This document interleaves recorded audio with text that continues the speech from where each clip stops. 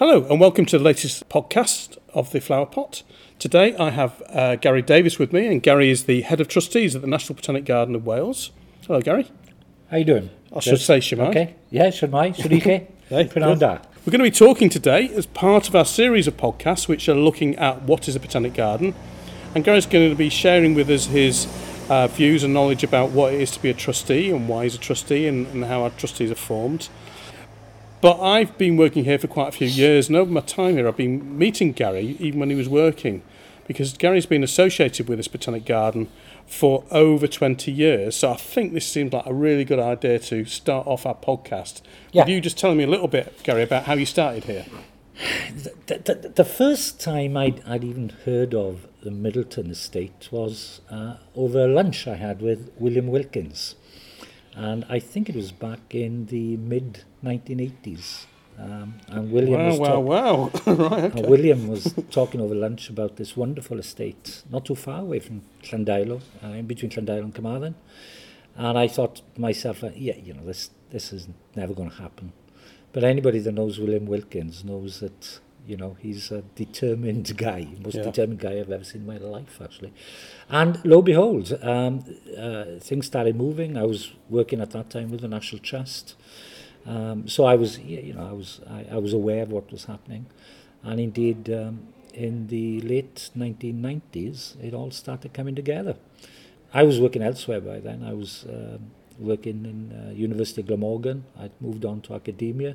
But I was invited to join the team back here at the Botanic Garden. Now, at that time, I came, I think it was 1997.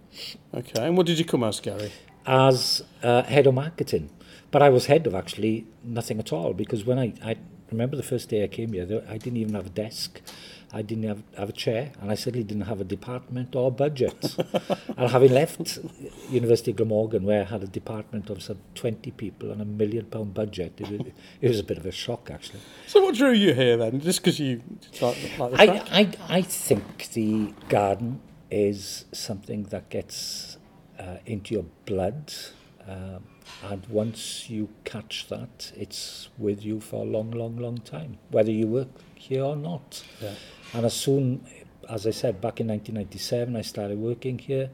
There was no glasshouse. There were hardly any plants. I recall there was a day when we had a VIP visit, a politician coming, and I asked for a piece of grass to be cut, and I was told by the head of horticulture, Ivor Stokes, that our lawnmower was being repaired. We only had one small lawnmower. So what was it? Well, it was excitement. It was a challenge. It was a huge challenge. It was the first National Botanic Garden to have been built in the UK for I don't know how many hundred years. Over 200 years, yeah. Wales had never had one. It was a huge thing, not for Wales, but for West Wales in particular. It was, as I said, it was coming up from nothing. So it was a challenge, and I've been a guy that's always liked having a challenge. Okay. Nothing spurs me on more when somebody tells me it's not going to work out, it can't work, or it's a poison chalice. So that just spurs me on a little bit more. And how long did you work here for then, Gary? I worked here for 4 years, up until 2001, and was offered, on the back of the job here, I was offered a very good job as head of the Tourism Partnership, strategic director with Visit Wales, or Wales Tourist Board, Welsh Government at the time. And that again was a start-up company. It was, it came from nothing at all. It was all about getting the different counties, public and private sector, to work together more effectively in West Wales, Pembrokeshire, Carmarthen, Swansea, and East Talbot. So that was exciting times. And I was there for 14 years. But even then, I was, because the job was what it was, tourism and development and so on, I was very much involved with the Botanic Garden in that time as well, but albeit in a different guise. And that's why I think I'll probably cross paths with you every now and again, because I was doing interpretation here, and I think maybe you just meet people in Wales anyway, don't you? You do. And once you, as I said, once you're involved with something like that, it's always with you, I guess. It's always with you. Can I just ask just a question from the very early days? Just something that you can remember that really you saw all the way through, that you can still see today, that you go, oh yeah, I remember that starting. Loads of them. There's a particular olive tree in glasshouse when I remember it being delivered, and it was about 7-8 o'clock at night. And I helped, lugged it on my back and take it down with Ivor Stokes and put it in the glasshouse. So I still look at that tree. Yeah, there's not many places, because the garden was being built between 97 and 2000, and all the buildings were being renovated at different times. There's not many places, except the science block, that I haven't worked in. So I worked in all these different offices. Did you? So I've seen them go from one stage to the next. And I remember the day the garden opened, because we walked down with a few colleagues, senior staff, and other staff, all staff, to meet the first guests coming in. And because the tarmac on the Broadwalk had only been laid down the night before, our feet actually that morning were sticking to it as we were walking down. Funny. So that's how close to the wire it actually got in terms of opening. Yeah. And we had no idea. Because you can do all the market research that you like, and you can ask people, and we did that for a number of years to try and estimate how many visitors would come in. Yeah. But until you actually opened the gates, you never knew how many were going to come in. But they came in their tens of thousands, even so much on that first week that we were having complaints from the police because they were backing up to the dual carriageway, the A47, is it? And so that year was, it was a busy year. But there was a sense of teamworking here. That's what I remember. And it was a small team. There was only at the onset there, 15, 16, 17 people working here. And when we opened, it was only 40, 50 people.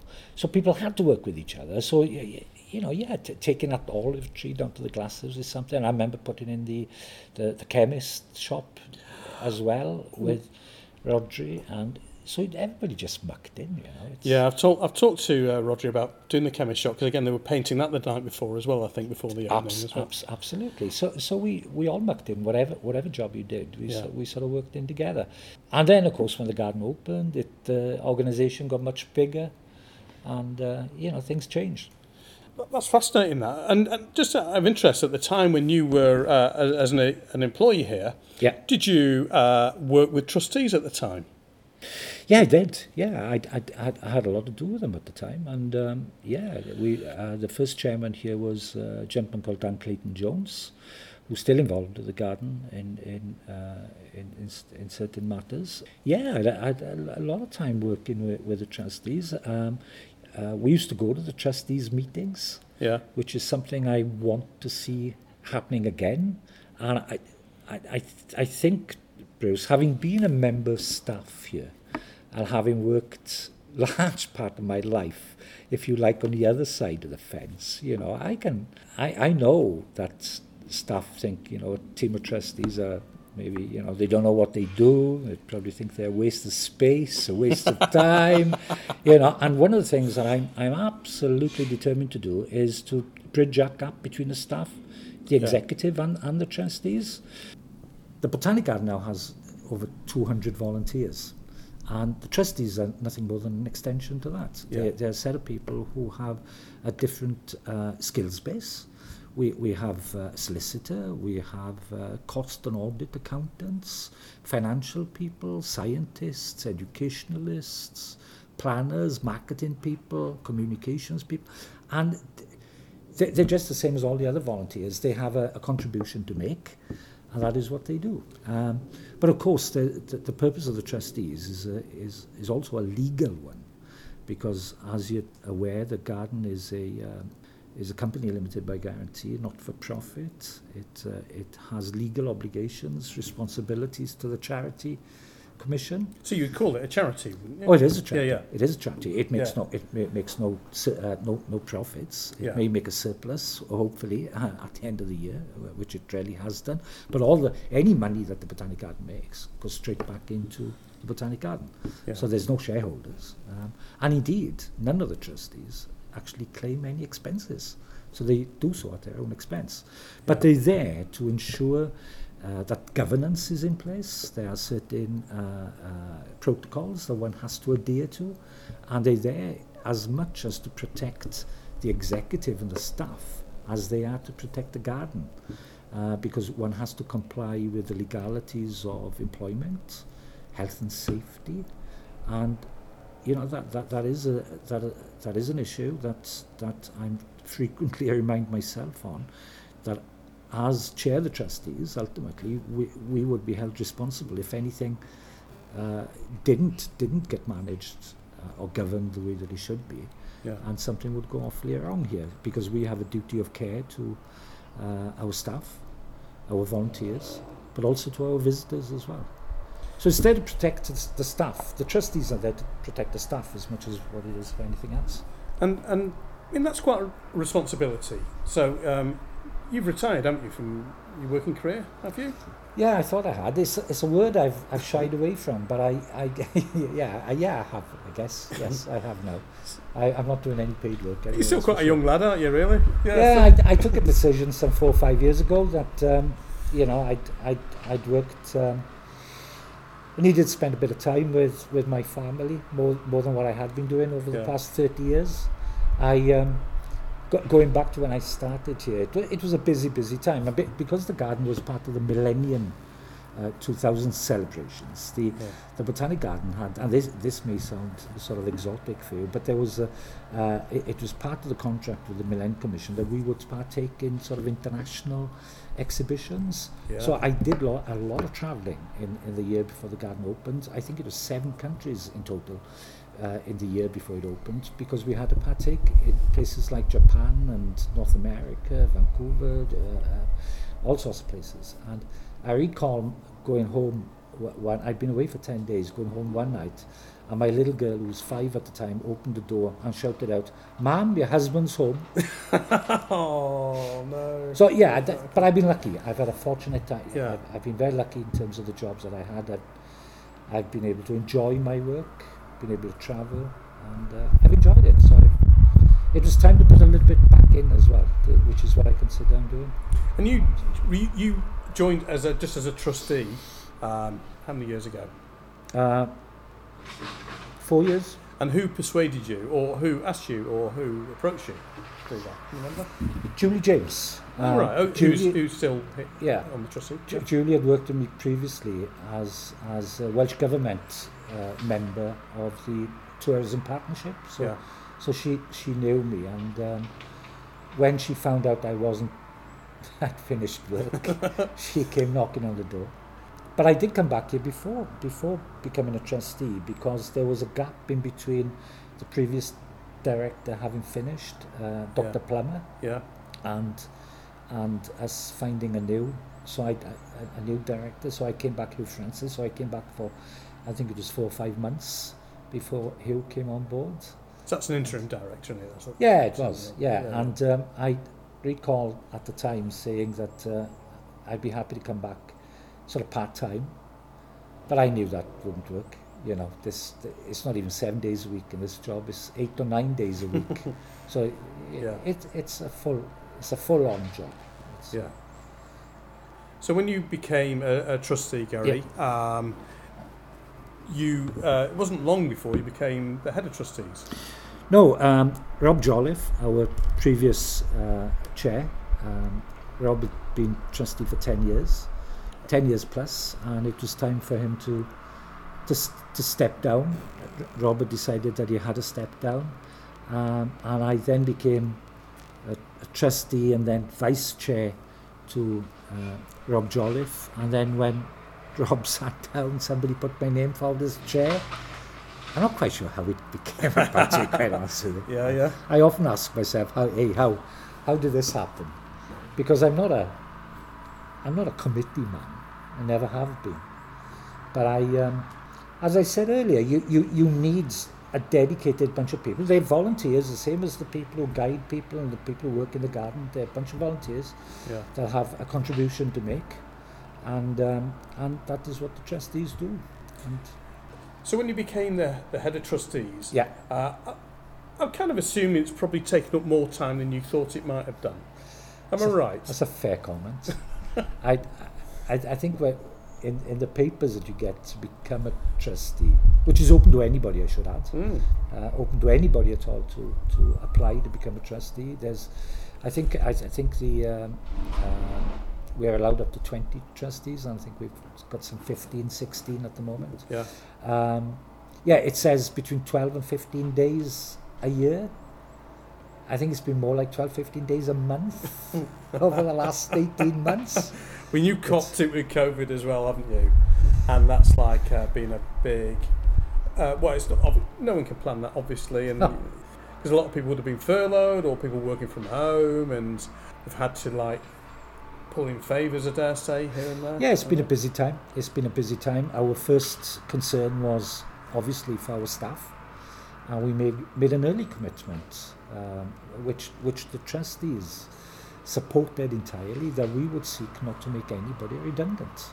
Yeah. However which way this would turn out, you know, because our staff, you know, that's key to it. Yeah. And I think that's been repaid by their loyalty over the last 18 months, their dedication, which has seen the garden actually go from strength to strength.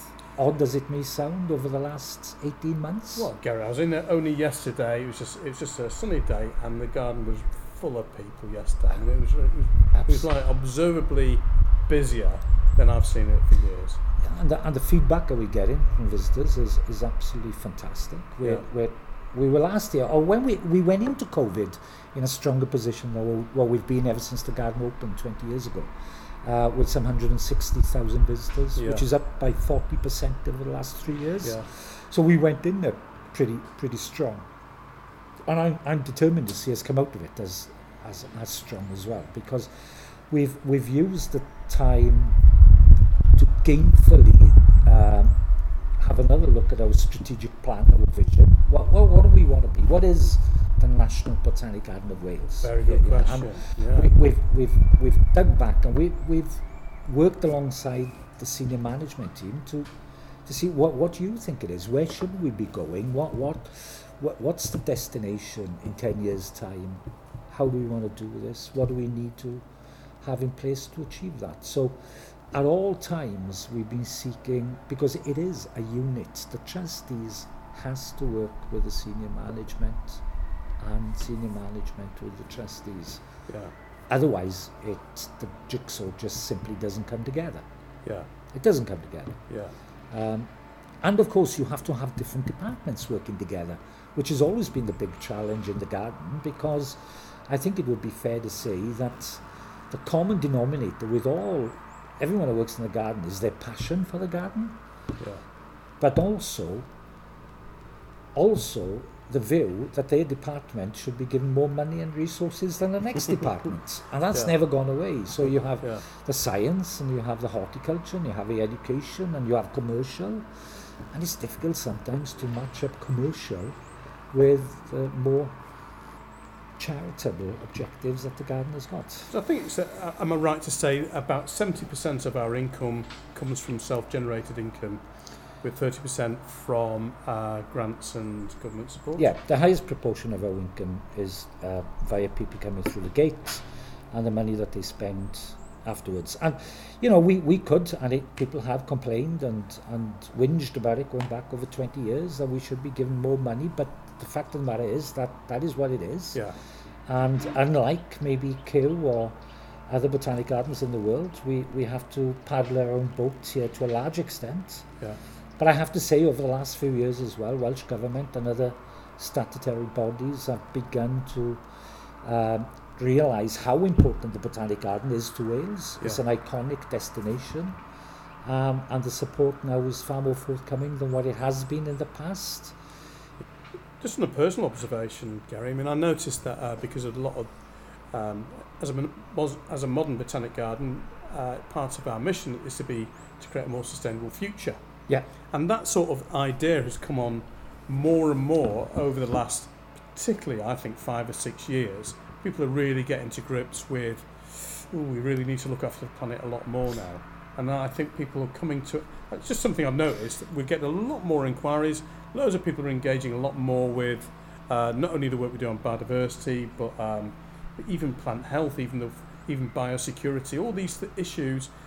They're really, people are starting to understand, I think, the role of the Botanic Garden in actually creating a more progressive society. It certainly has been more on the agenda over the last 3-4 years in particular. Yeah. But I would go as far as to say that the first director here, Charles Sturton, Yeah. never stopped talking about sustainable development, never stopped talking about climate change, never stopped talking about how important it would be for the health and welfare of future generations, and that the garden's key mission was to deliver on this agenda. So much, in fact, we used to look at Charlie and think, oh, yeah, he goes. But Charlie, 23 years ago, was talking of a global pandemic, influenza pandemic, which would change the world. And sometimes we looked at him and said, oh yeah, Charlie's on, he's going on about it.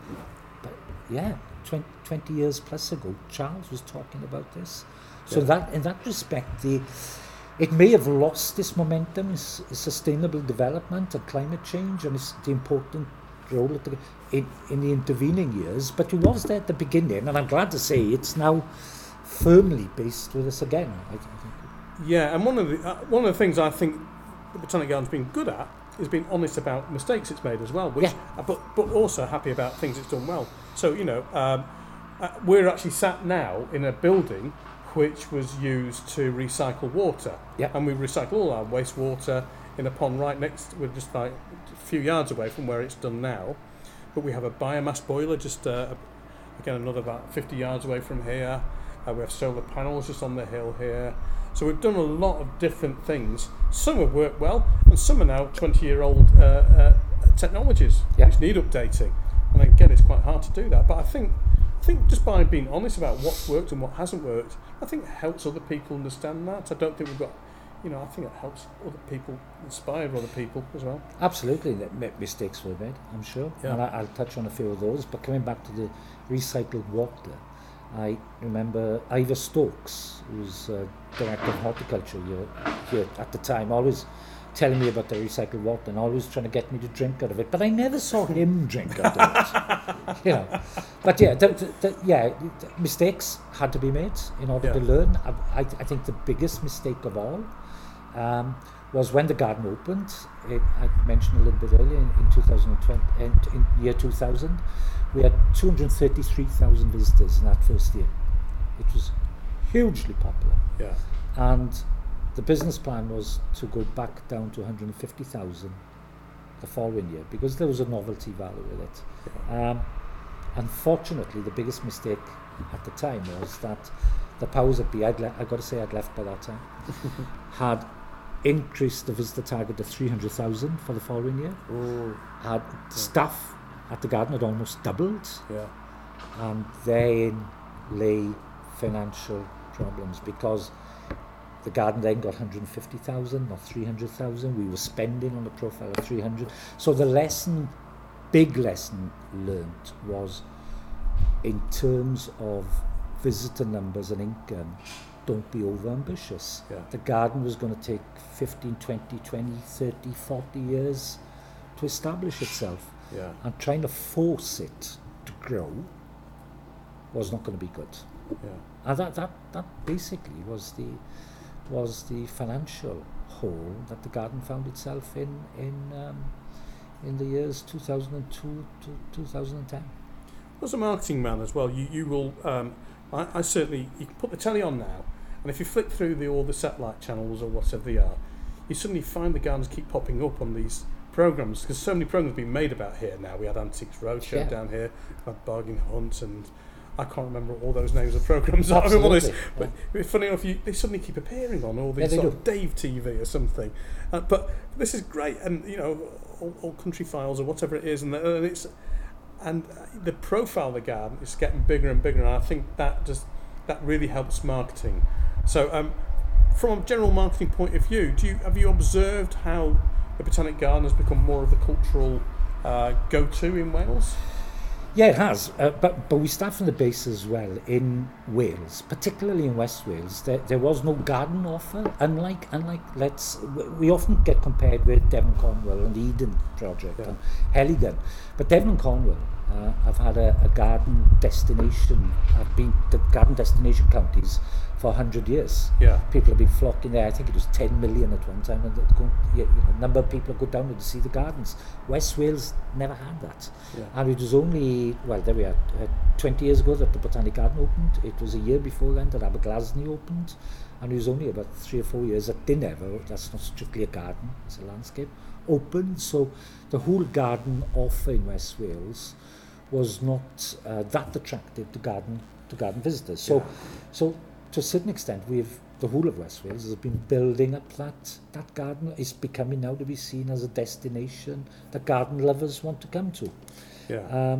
As for the National Botanic Garden, I don't think anybody had much of an idea what it was. Is it like a National Trust property? Is it like Aberglasney? And I think politicians, for example, didn't quite grasp what the National Botanic Garden was. Yeah.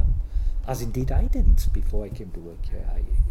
That is embedded in its mission, its core mission, to deliver education, sustainable development, science, and those sides of the garden hardly make any money. Yeah. It's those are the activities that make us a National Botanic Garden. That cost us money, quite rightly. It's the money on the gate that helps pay for that. In an ideal world, all the science and education work that we do would be funded. Yeah. But it's not, So we've always had to make sure that we get that balance, I think, is what we need, between commercial activity and achieving our key mission. But let's make no mistake about it. If we were to cease education, science, sustainable development, lifelong learning, then we cease to become a National Botanic Garden. We're just a park then, aren't we? Well, we're just a park. we're just a park. So that is the key element within it. And sometimes people have to be reminded of that fact. I'll give you another one as well. As an early the first marketing manager here, did you sometimes think the word National Botanic Garden of Wales was quite a mouthful at the same time that Eden was coming up? A 4-letter word attraction. There was a lot of debate about it. A lot of debate about it at the time. Odd as it may sound to you, even as a marketing guy, yes, a bit of a mouthful. But having that national title within it has paid dividends over the years, because we are the National Botanic Garden of Wales. But there was a get-out clause within that title, which we've used, and I'd like to see it coming back into fashion. We used the Garden of Wales. Yeah. That is what we call ourselves. Yeah. And it was only on official documentation and what have you that we used the National Botanic Garden of Wales. When writing grant applications to Welsh Government, we remind them with the National Botanic Garden. But from a commercial point of view and a marketing point of view, we used the Garden of Wales. Yeah, a lot of people said, why don't we have something like Eden, and why don't we have that? But I don't think that would have adequately changed the marketing. Yeah, it's the National Botanic Garden of Wales. That's great, Gary. But we can abbreviate that, the Garden of Wales. and you personally now, so you've now been the head of trustees for how long now? Time goes so fast. Chair trustees for coming up to 3 years, I think it is. 3 years. So do you have a certain length of time? That yeah, we have. We introduced it. It was always there, but I don't think it was activated. We've now firmly established that a term of office for all trustees is 3 years, but you can only serve 2 terms. Okay. So there's a maximum of 6 years. But obviously we couldn't introduce that all at the same time, otherwise we'd have had all the trustees finish in the same year. So we had a number of new trustees join us last year that are now going to be put on that. So yes, I don't envisage most definitely going over and above what is being asked of me, to be diplomatic. And if someone listening to this would like to become a trustee, what's the best thing they can do? They need to demonstrate their commitment to the garden in terms of saying why they'd want to become a trustee and what it is that they could contribute towards as being a trustee. As I said earlier, we look for certain skills. I'm sure if I applied to Will Ritchie to be a volunteer gardener, he would politely turn me down. So there are different skills that are needed for different volunteer jobs, and that is exactly the same with the trustees. We we encourage and we invite a greater diversity in terms of application from different places in our communities, which are underrepresented to a large extent. So we actively go out and encourage people to apply as trustees. But I have to say the take-up in lesser represented societies has not been that forthcoming. But I hope that with this podcast, anybody interested listening may put an application in. And that can be done any time. It's not a particular window, is it, that you can apply? Or? No, we don't. No, we don't. As we say, we have that. We'll begin now to have this turnover of trustees on a yearly basis. So there will be people. I'm not sure to hand how many. This November at our AGM, there will be a number of people stepping out. So we will need a number of people stepping in, and that keeps matters moving forward. Fresh eyes. A commitment to the garden, but at the same time ensure that we have that sense of continuity as well in terms of being able to deliver our mission. Yeah. Because the one thing, as we all know, even I understand about gardens, is that it doesn't come together overnight. Yeah. This is a long-term project, and we have to look. We just completed, in draft anyway, the 10-year strategic plan for the garden. Yeah. So we've got that now in place, ready to go. And although things will change within that, it does give us a direction of travel which we want to achieve over the next decade. Well, Gary, diolch yn fawr. Diolch i chi, Bruce. And that's been really good. Thank you. Oh, my pleasure. Thanks, Bruce.